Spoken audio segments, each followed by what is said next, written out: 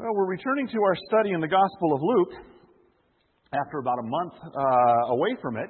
So if you have your Bibles, turn to Luke chapter 7 with me. And in just a moment, I'll be reading the first 10 verses of that chapter. It's a passage that we're going to look at this morning that contains a miracle. In fact, it contains two miracles. The one miracle that we often focus on when we look at this passage is Jesus healing the servant of the centurion. And that's certainly a miracle. He does it not from up close. He does it from a distance. Just by speaking the word, Jesus is able to heal this man who is sick and is dying. But that's not the biggest miracle in this passage. That's the one that catches our attention. There's a greater miracle going on in this section of Scripture. And that is the faith of the centurion. Now, the other miracle is amazing. But whenever God grants faith to any individual, and in this case, a Roman centurion, it is the greatest miracle of all. And that's what we're going to really focus on this morning. So look with me at Luke chapter 7, the first 10 verses. It says, "After Jesus had finished all his sayings in the hearing of the people, he entered Capernaum. Now a centurion had a servant who was sick and at the point of death, who was highly valued by him. When the centurion heard about Jesus, he sent to him elders of the Jews, asking him to come and heal his servant. And when they came to Jesus, they pleaded with him, earnestly saying, 'He is worthy to have you do this for him, for he loves our nation, and he is the one who built us our synagogue.' And Jesus went with them. When he was not far from the house, the centurion sent friends, saying to him, 'Lord, do not trouble yourself, for I am not worthy to have you come under my roof. Therefore, I did not presume to come to you. But say the word, and let my servant be healed. For I too am a man set under authority, with soldiers under me. And I say to one, go, and he goes. And to another, come, and he comes. And to my servant, do this, and he does it.' When Jesus heard these things, he marveled at him. And turning to the crowd that followed him, said, 'I tell you, not even in Israel have I found such faith.' And when those who had been sent returned to the house, they found the servant well." Let's pray. Heavenly Father, thank you for this passage of Scripture, Father. Thank you for your word, and we ask that you would add your blessing to its reading. We've heard it read, Father, and we're going to dig into it a little deeper now, but we rely on you to illuminate our hearts, to illuminate our minds, and to reveal to us your truth based on your word. Father, thank you for this centurion. Thank you for the faith that you granted to him, the way that it was displayed to Jesus, the way that it delighted Jesus, and the example that it is for us. In Jesus' name, amen. All right, the first thing I want to do as we consider the faith of this centurion is talk a little bit about the centurion. Now, we don't have a lot of background of him. We don't know where he comes from exactly, and we don't know a lot of things about his personality.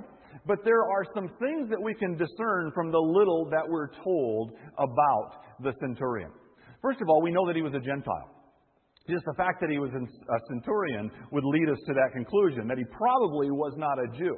But later on, we see when Jesus comments on his faith, he contrasts him to those that he's found in Israel. So it's pretty clear that the man was a Gentile.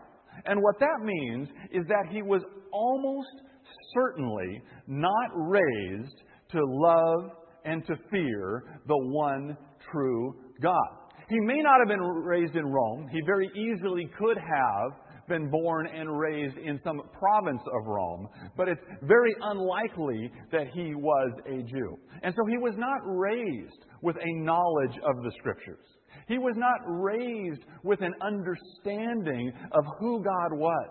That God, the one true God, was a God of love. But that the one true God was also a holy God, a God of standards, a God who had given a law to show us what His standard was. He would not have had the information that he would have needed to recognize that he himself had run afoul of God's standard, that he had failed to give God the glory that He was required to give Him.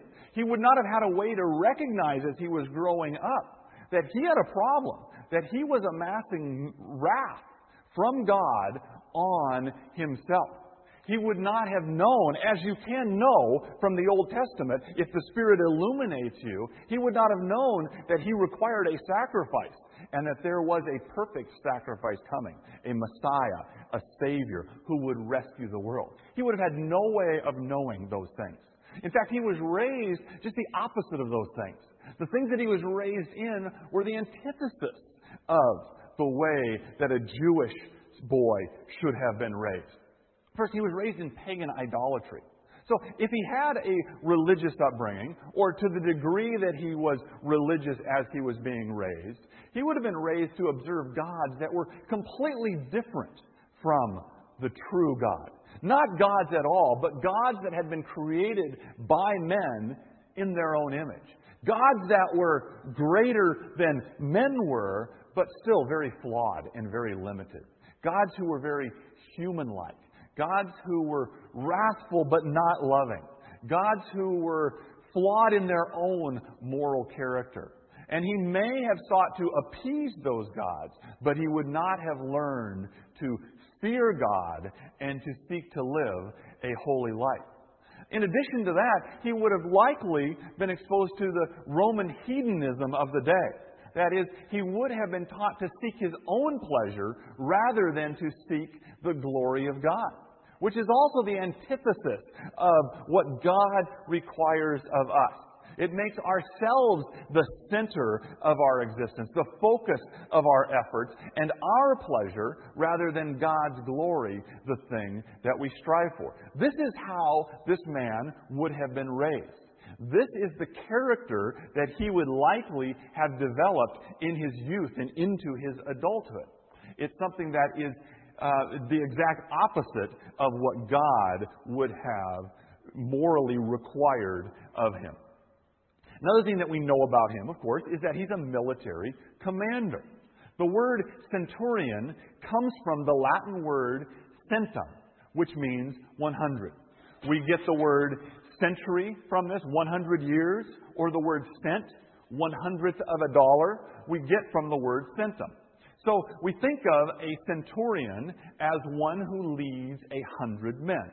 And that was roughly what it was designed to be. Although in reality, centurions commanded various sized companies. And this particular centurion would have been set in command of whatever size garrison was stationed in Capernaum. And it was probably roughly 100 men, give or take 20 or 30. Those are the men that he was assigned to lead. Now, Capernaum was a city of about 1,500 people, so it wasn't a huge city, but it was considered the most important city in this particular area of the province of Galilee.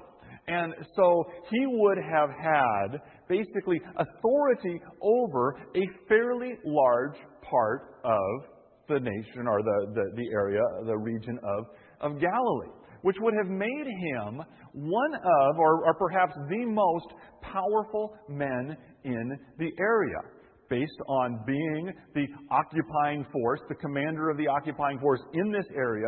He would have had power over a great deal of it. The area of Galilee was under the rule of King Herod, who was given that by Rome in order to control that area. And it's likely that this centurion would have reported directly to Herod.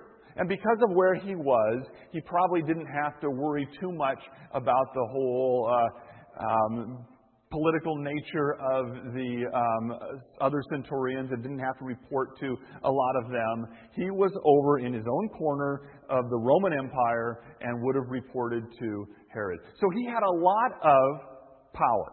Also, Roman centurions were paid fairly well, at least relative to other Roman soldiers. He would have been paid roughly 50 to 100 times as much as the lowest soldier. Now, the lowest soldier didn't make a whole lot, so it's not saying a lot, but he would have lived at least comfortably, and he would have had more income and more resources at his disposal than the average person living in Israel. So he had a relatively comfortable life. And in this career that he had chosen, he may not have had a lot of options when he chose this career, he had done fairly well for himself. He had risen up to the level of centurion. He had a lot of power. He had a lot of income for what would have been expected for a man of his station. And he was doing fairly well. He also, this goes hand in hand with him being a commander in Israel, he was a conqueror or an occupier.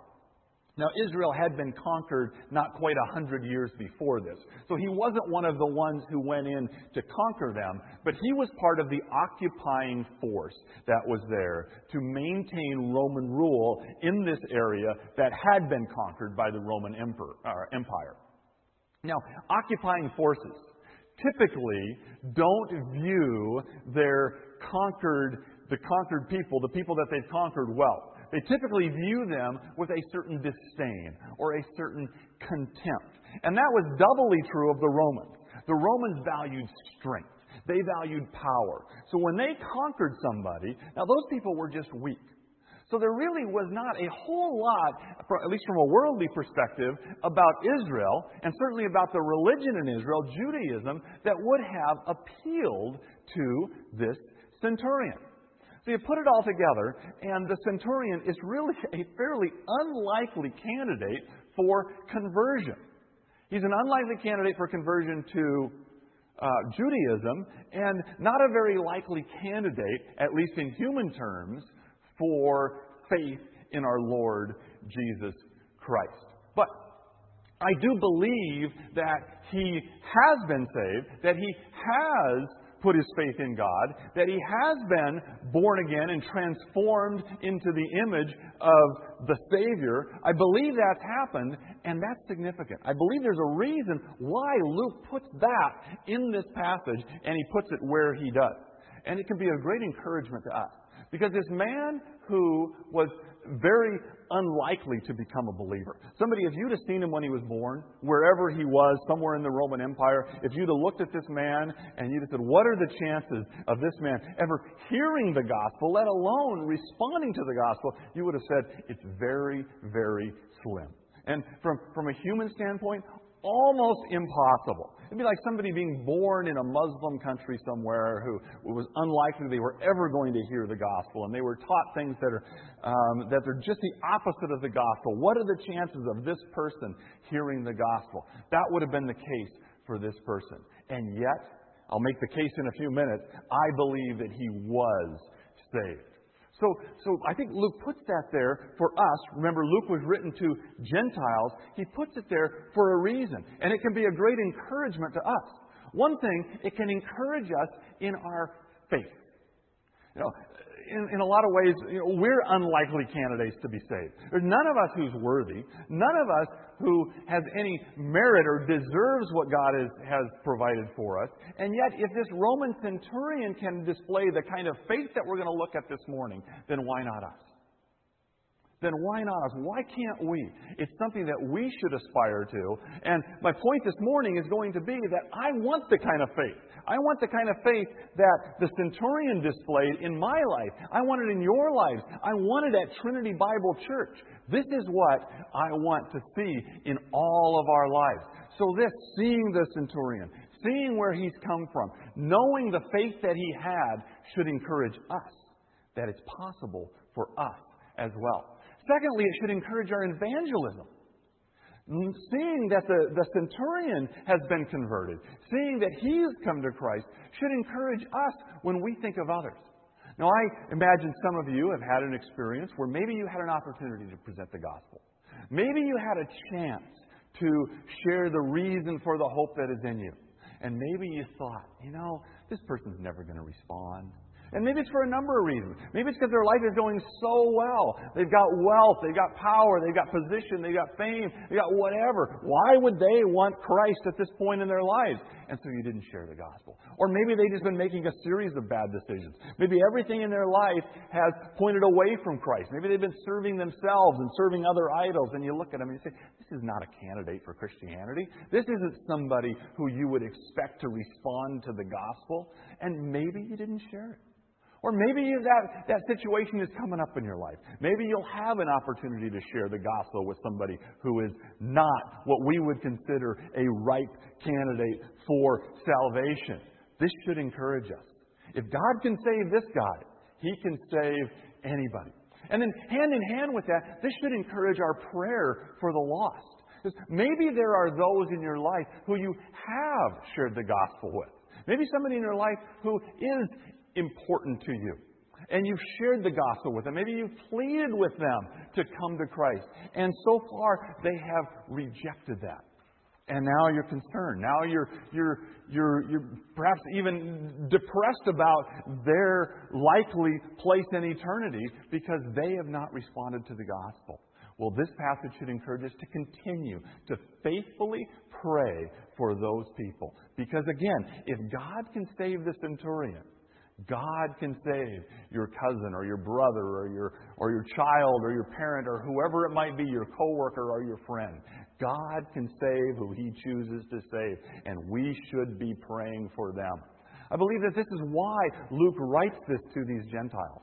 He writes this to these Greeks and these Romans who are going to read this message because he wants them to see that although there are people in their lives who you wouldn't think would respond to the gospel, it is possible. And they should be encouraged in the hope that Jesus can save anybody. Well, let me give you some evidence. Some evidence that this centurion was saved. I think we're going to see fairly good evidence at the end of this passage that indeed he had put faith in Christ. But I believe that when Jesus comes to Capernaum, he's already has faith in God. I believe that. And here's some evidence of that. First of all, he loved his servant. Now, if this was the only thing, maybe I wouldn't put a lot of stock in this. But I treat this as Exhibit A. It's evidence. This by itself would not prove that the man is saved. In fact, even the word highly valued can mean a lot of things. It doesn't necessarily mean that he really, truly loved him, that he really had made a commitment to the man's well-being. Highly valued, it basically means the same thing in the original as it means in our language. I highly value my wife. I highly value my daughter. I love them more than I love any other human being. I love them. But you could also say, a farmer might say, I highly value my prize bull. It's a very different thing. I highly value it, but not in the same way that I value a person. So this could have meant something like that. It could have meant that this was just a really good servant. This is somebody that he didn't want to lose. This is like a manager or a business owner may highly value an employee. He might not care a lot about the employee's well-being. He just doesn't want to lose the employee. So it could have meant that. But I think as we look at the rest of the evidence, it becomes clear that he really loves this person. In fact, in Matthew's account, he says, this comes directly from the centurion, he communicates to Jesus that the man is paralyzed and in great pain. And that is what the centurion wants to relieve this man of. He sees his servant in pain. He sees him paralyzed, and he wants to relieve him of that. So I believe he loves the servant. I really believe he has a compassion for this other man. And that's rare. That's rare. It's rare in the world, but it's especially rare for a Roman centurion. Yeah, a servant isn't somebody you're supposed to love. That's not somebody you're supposed to care about. That's just a sign of weakness to somebody who's supposed to be displaying power.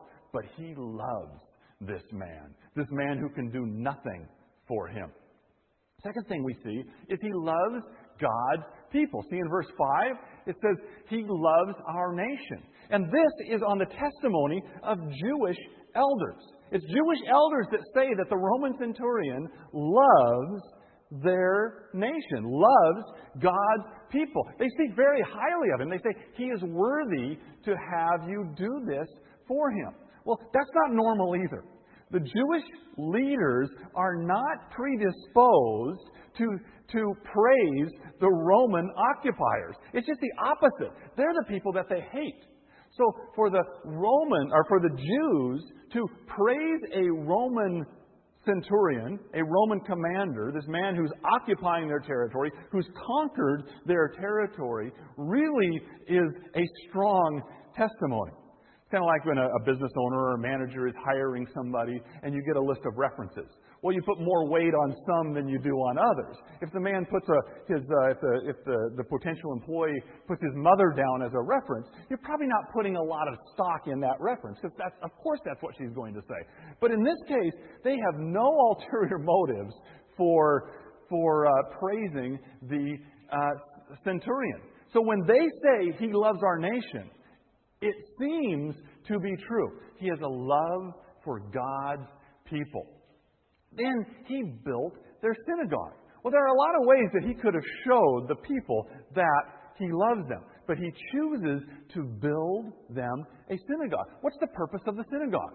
The purpose of the synagogue, first of all, the language here suggests that he funded it. That this was all on him. He's the one who did it. They give him full credit. He is the one who built our synagogue. This doesn't suggest that he lobbied Herod on their behalf to have a synagogue built there. This doesn't suggest that once they had raised the funds for the materials, that he had his men help with some of the construction. This suggests that he is the one who did this. He looked at these people and he wanted to help them, and this is the way that he chose to use his own resources to help this group of people. And to what end? For what purpose would you build a synagogue? Well, the one purpose in the synagogue, a main purpose in the synagogue, is to worship God. And so when he does this, when he builds the people in Capernaum and the surrounding area a synagogue, he is not just making a commitment to private worship. It's a commitment to see God worshipped in a public way. He wants to see the city, the community, and the surrounding area be worshiping God, because it's good for them and God deserves to be worshipped. And more than that, the main way that God is worshipped in the synagogue is through the teaching of His Word. And that's what the man wants. He's committed to God's Word. But again, not just committed to His Word in his own life. He wants God's Word to be proclaimed. He wants people to hear God's Word. He wants the people in Capernaum to be taught the truth that God has revealed to them through His Word. So he makes that commitment. And when he builds a synagogue, he's showing his commitment to the worship of God and his commitment to the teaching of God's Word. And then he recognizes Christ. Now, I believe that based on his exposure to the Old Testament, what he's seen there, the Spirit has illuminated him, that he understands and he's put his faith, I believe, at this point, in the coming Messiah, that there would be a sacrifice for his sin. I believe he's seen that at this point. And then when Christ shows up, he recognizes Christ. Now, it could be, you could look at this, and if this were the only bit of evidence, and say, no, he maybe just heard that there was a miracle worker, and so he sent his men to go get that miracle worker in hopes that he might be able to save his servant. But when you look at the way that he approaches him, the way that he goes to get him, the way that he requests, it seems that this is more than just a commander taking a long shot on some miracle worker to heal his servant. He seems to recognize Jesus as more than that. And we'll see that more as we move forward in this passage. Okay, so now his servant is sick. This man who, I believe, and I believe the text supports, was a believer at this point, has a servant who he loves who becomes very sick. Now, this is a trial in his life. This is a trial in the centurion's life. And what's the purpose of a trial? Well, it's twofold, and these are both related. But the first purpose, or one purpose, of a trial in your life, the reason that God brings trials into your life, is to produce steadfastness in your life. We're familiar with James chapter 1, verses 2 through 4. It says, "Count it all joy, my brothers, when you meet trials of various kinds. For you know that the testing of your faith produces steadfastness. And let steadfastness have its full effect, that you may be perfect and complete, lacking nothing." And this trial is having this effect in this man's life. It's producing steadfastness. It's producing perseverance. This is perfecting him. It doesn't make him perfect at this point, but it moves him toward perfection. It moves him toward completion. This is part of the sanctification that's happening in this man's life. The second purpose of a trial in every one of our lives is that it proves our faith. And it's related to this, but it shows that our faith, in fact, is genuine faith. 1 Peter chapter 1, verses 6 and 7. It has elements of what James says, but it also shows that it proves the genuineness of our faith. He talks about various trials that we may have to go through in this life. And what does that lead to?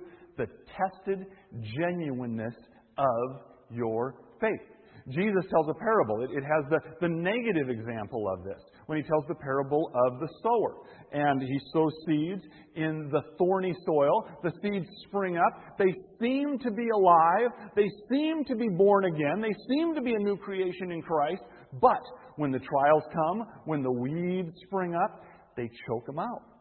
And the plant withers and it dies. And it reveals that the faith was never a true faith. It was never a true response to God's Word. And that's a good thing for that soil. Not that it wasn't a true response, but it's good that they know that.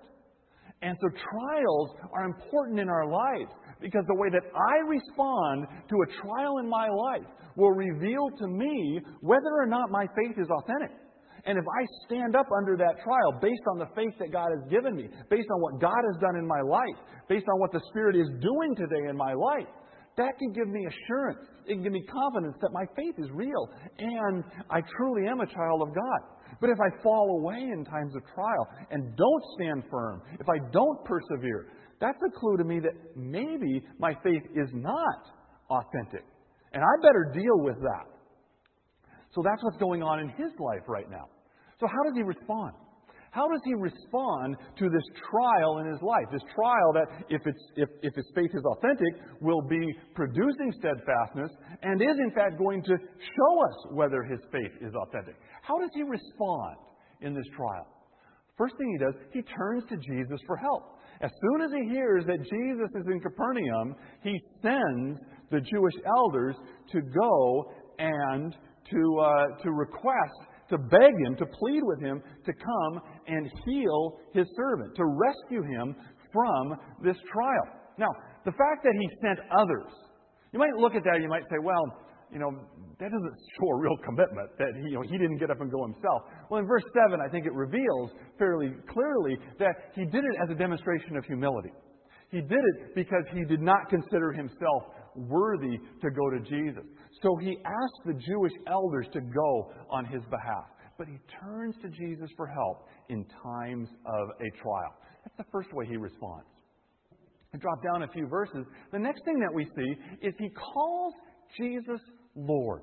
Now, this is another one of these places where if this were just all by itself, you might say, well, that could just be a nicety.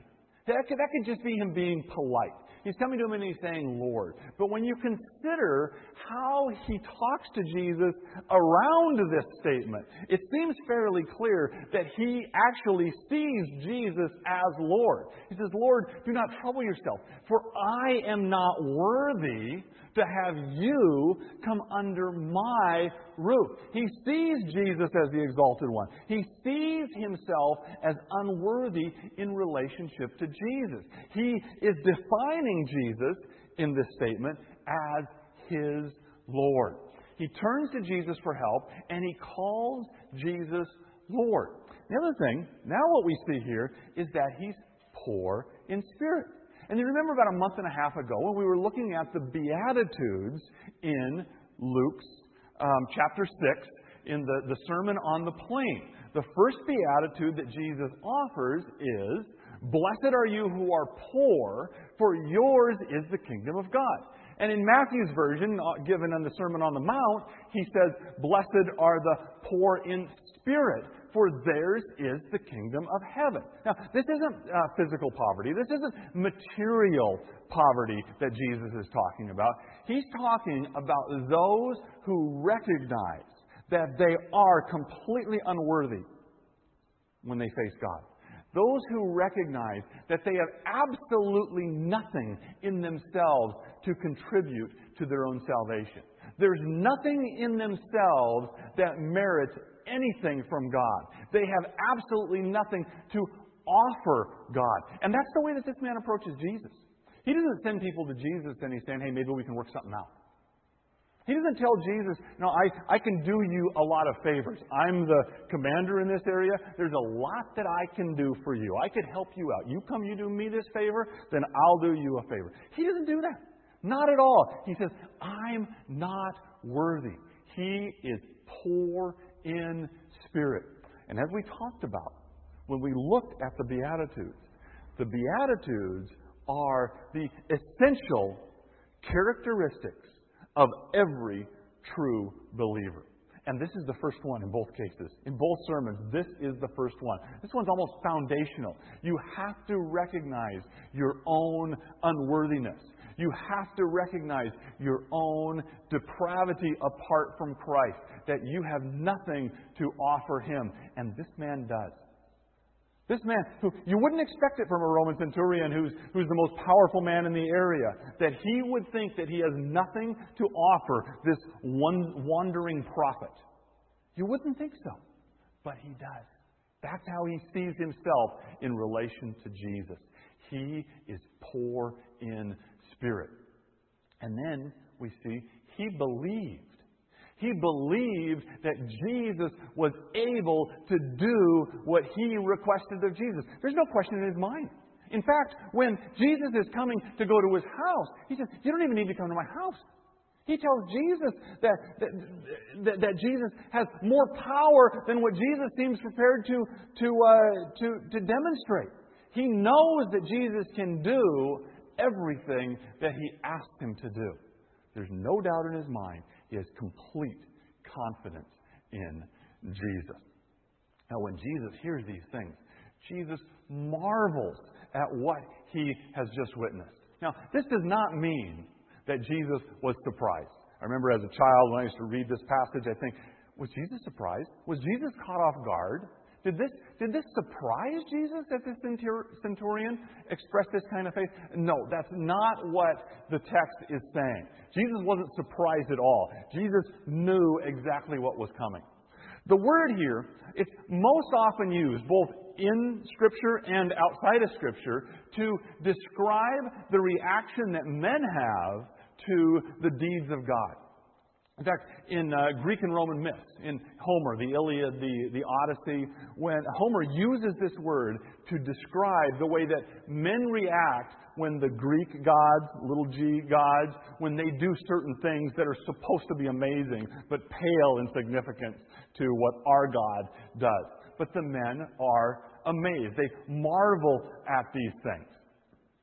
We see it in the Old Testament. The Greek version of the Old Testament, it's called the Septuagint. We see it there. This word translates Old Testament Hebrew words, and we find it quite often in Psalms, when people marvel at what God has done. And then in the New Testament, we find it often used of the way that people respond to Jesus. When He does a miracle, people marvel. Sometimes when He teaches in ways that you wouldn't expect the uneducated or relatively uneducated son of a carpenter to teach. He says certain things. He teaches things. He debates with the Pharisees in a way that's never happened before. He teaches with authority, and people marvel at that. The word is used to describe the reaction of men to the deeds of God. And it has a range of meaning. It can range from wonder to awe to fear to delight. And awe is probably in view here, but I believe that delight is the main thing that Jesus is experiencing here. And it's delight because this is exactly the way it was supposed to happen. And He knew it would. But of all of the people who could have displayed this kind of faith. From the Jewish elders to the people who had been close to Jesus all of this time, to the little children who'd witnessed what Jesus said. It was the centurion, the most unlikely person, is the one who displayed this faith. And it just delighted our Lord. Jesus marveled at a faith that He didn't even find in Israel at the time. Now, let's talk about, again, review a little bit, what is the nature of this faith? Well, first of all, it's a completely unlikely candidate. Now, if you were going to pick who would be the most likely person in Israel at that time, on that day, to be displaying great faith, or for the first part of Jesus' ministry, this year or so that He's been ministering, who would be the most likely? Would it be maybe God would have saved one of those Pharisees who'd been studying His Word, who knew the law, and perhaps he'd been doing it for the wrong reasons, to exalt himself rather than to exalt God. But maybe God would have changed him and revealed to him the meaning of the truth and the law that he'd been studying, and maybe that person would have been the one who could have displayed the greatest faith. Or maybe it would have been Peter, who's been with Him from the beginning and heard Him teach and seen the miracles. Maybe it would have been Mary, His mother, who's known from the beginning that He was special, that He was the Son of God, that He was the Savior of the world. Maybe it would have been some little child who He'd ministered to. Children have great faith, but it wasn't. It was a Roman centurion. Who would have guessed it? And it just delighted Jesus. Because this is what He and the Father and the Spirit had been planning for all of eternity, that this would happen. And it is so like God to make that choice. What an unlikely candidate for that kind of faith. Second thing that we've seen is it produced love. It produced love in the centurion, and not love for somebody who you would expect. Jesus says earlier in the gospel, He says, you love those who love you, and you hate those who hate you. But this guy's loving people who you wouldn't expect Him to love. He's loving a servant. He's loving the Jews who are more or less His enemy, and certainly not somebody who we'd be inclined to love. He's loving God's people. He's loving the unlovely. He's loving the unlikely. It produced that love for His servant. It produced that love for God's people. And then it produced a commitment to worship. It caused him to be committed to worship a holy God. And not only to worship, but he was committed to God's Word. And once again, not just committed to God's Word in his own life, but he wanted to see God's Word proclaimed publicly, for people to have an opportunity to hear God's Word. This is what this faith produced in him. I think sometimes we read this passage and we think, well, Jesus is only talking about that last little bit of faith there, where He tells him, yeah, you can do anything. You don't even have to come to my house. I believe all of this is in view when Jesus is amazed, when He's delighted at the faith in this man. We see the faith it produces in the man, the desire to turn to Jesus in the time of trial. And it causes him to display true humility in his life. It caused him to call Jesus Lord and to put his full confidence in Jesus. This is the full package that Jesus sees in this man. This is what has been accomplished in his life, and it's all been accomplished through his faith. Now, who was responsible for this faith? When Jesus looks at the man and he's amazed, when he looks at the man and he's delighted, who is he really delighted in? Now, to a certain degree, you can say he's delighted in the man. He's delighted in what has happened to the man. He's delighted in who the man is today, especially relative to who the man was at some point in the past. That delights him. But his delight is really in God, because ultimately it's God who's responsible for this faith. And Jesus just shakes his head, I think. He just shakes his head in delight, and is just so pleased and so delighted with what his Father, along with the Spirit, and he himself was included in this, what they have done. So like God, to take that man and to transform him into what we've seen. I want to see every one of us transformed into that. I believe that most of us, I hope all of us here have been transformed into the image of Christ. I hope we've all put our faith in Jesus Christ. But I want our faith to look like the faith of that centurion. I want each one of us to exhibit a faith that delights Jesus. I want Jesus to look at us and to just shake His head with delight and say, what a great God we are. He, the Father, and the Spirit together are to have done that in Philip's life, in Tim's life, in Dwayne's life, in Courtney's life, in David's life, in all of our lives. What a great God He is to have done that in those unlikely people. He has done this. It's a faith that God bestows on the most unlikely people. That doesn't mean that He doesn't bestow it on those who you might expect Him to bestow it on. God saves who He chooses to save. And He saves for His own reasons and His own great mysterious wisdom. But He loves to do that. He loves to save the people that confound the world. And the world says, why would He do that? And He does it because He's God. The faith that delights Jesus is a faith that produces love.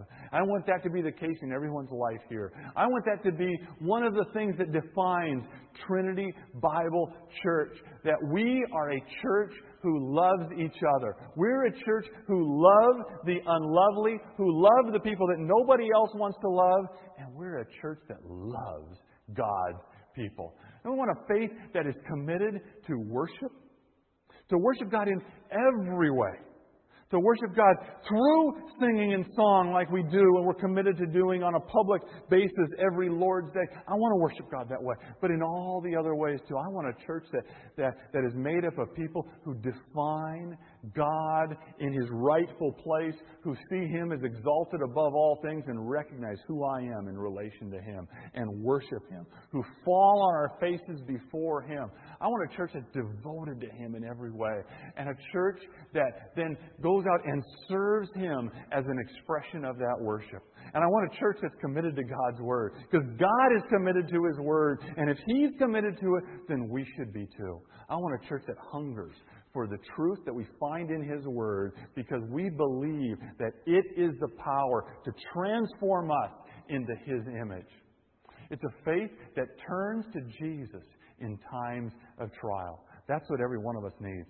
We need to turn to Him. And it's not a very human thing to do.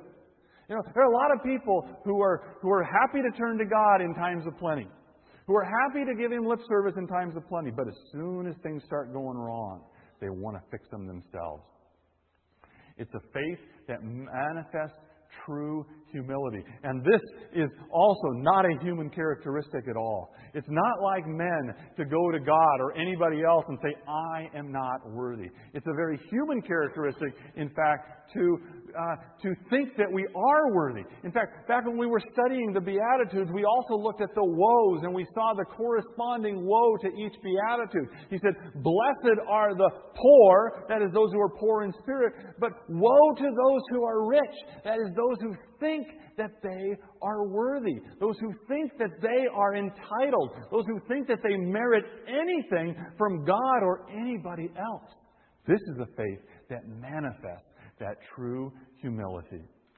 It's a faith that submits to Christ's lordship, a faith that makes Him the Lord of our lives. And finally, it's a faith that has perfect confidence in Jesus, unwavering belief that Jesus can do everything that He has claimed to do and everything that we need Him to do. And those things, the things that He's claimed to do and the things that we need Him to do, are the things that are on this list. We can't accomplish these things by just setting our mind to it. We can't just conjure up this kind of faith. If we try to do that through our own effort, we're going to end up with nothing but hypocrisy and affectation. But if we trust God and submit to Him, and when He is working out these things in our lives, take the action that we can take to allow Him to produce these things in our life, then we will see this kind of faith produced in our lives. This kind of faith exhibited at Trinity Bible Church, and we will delight our Lord.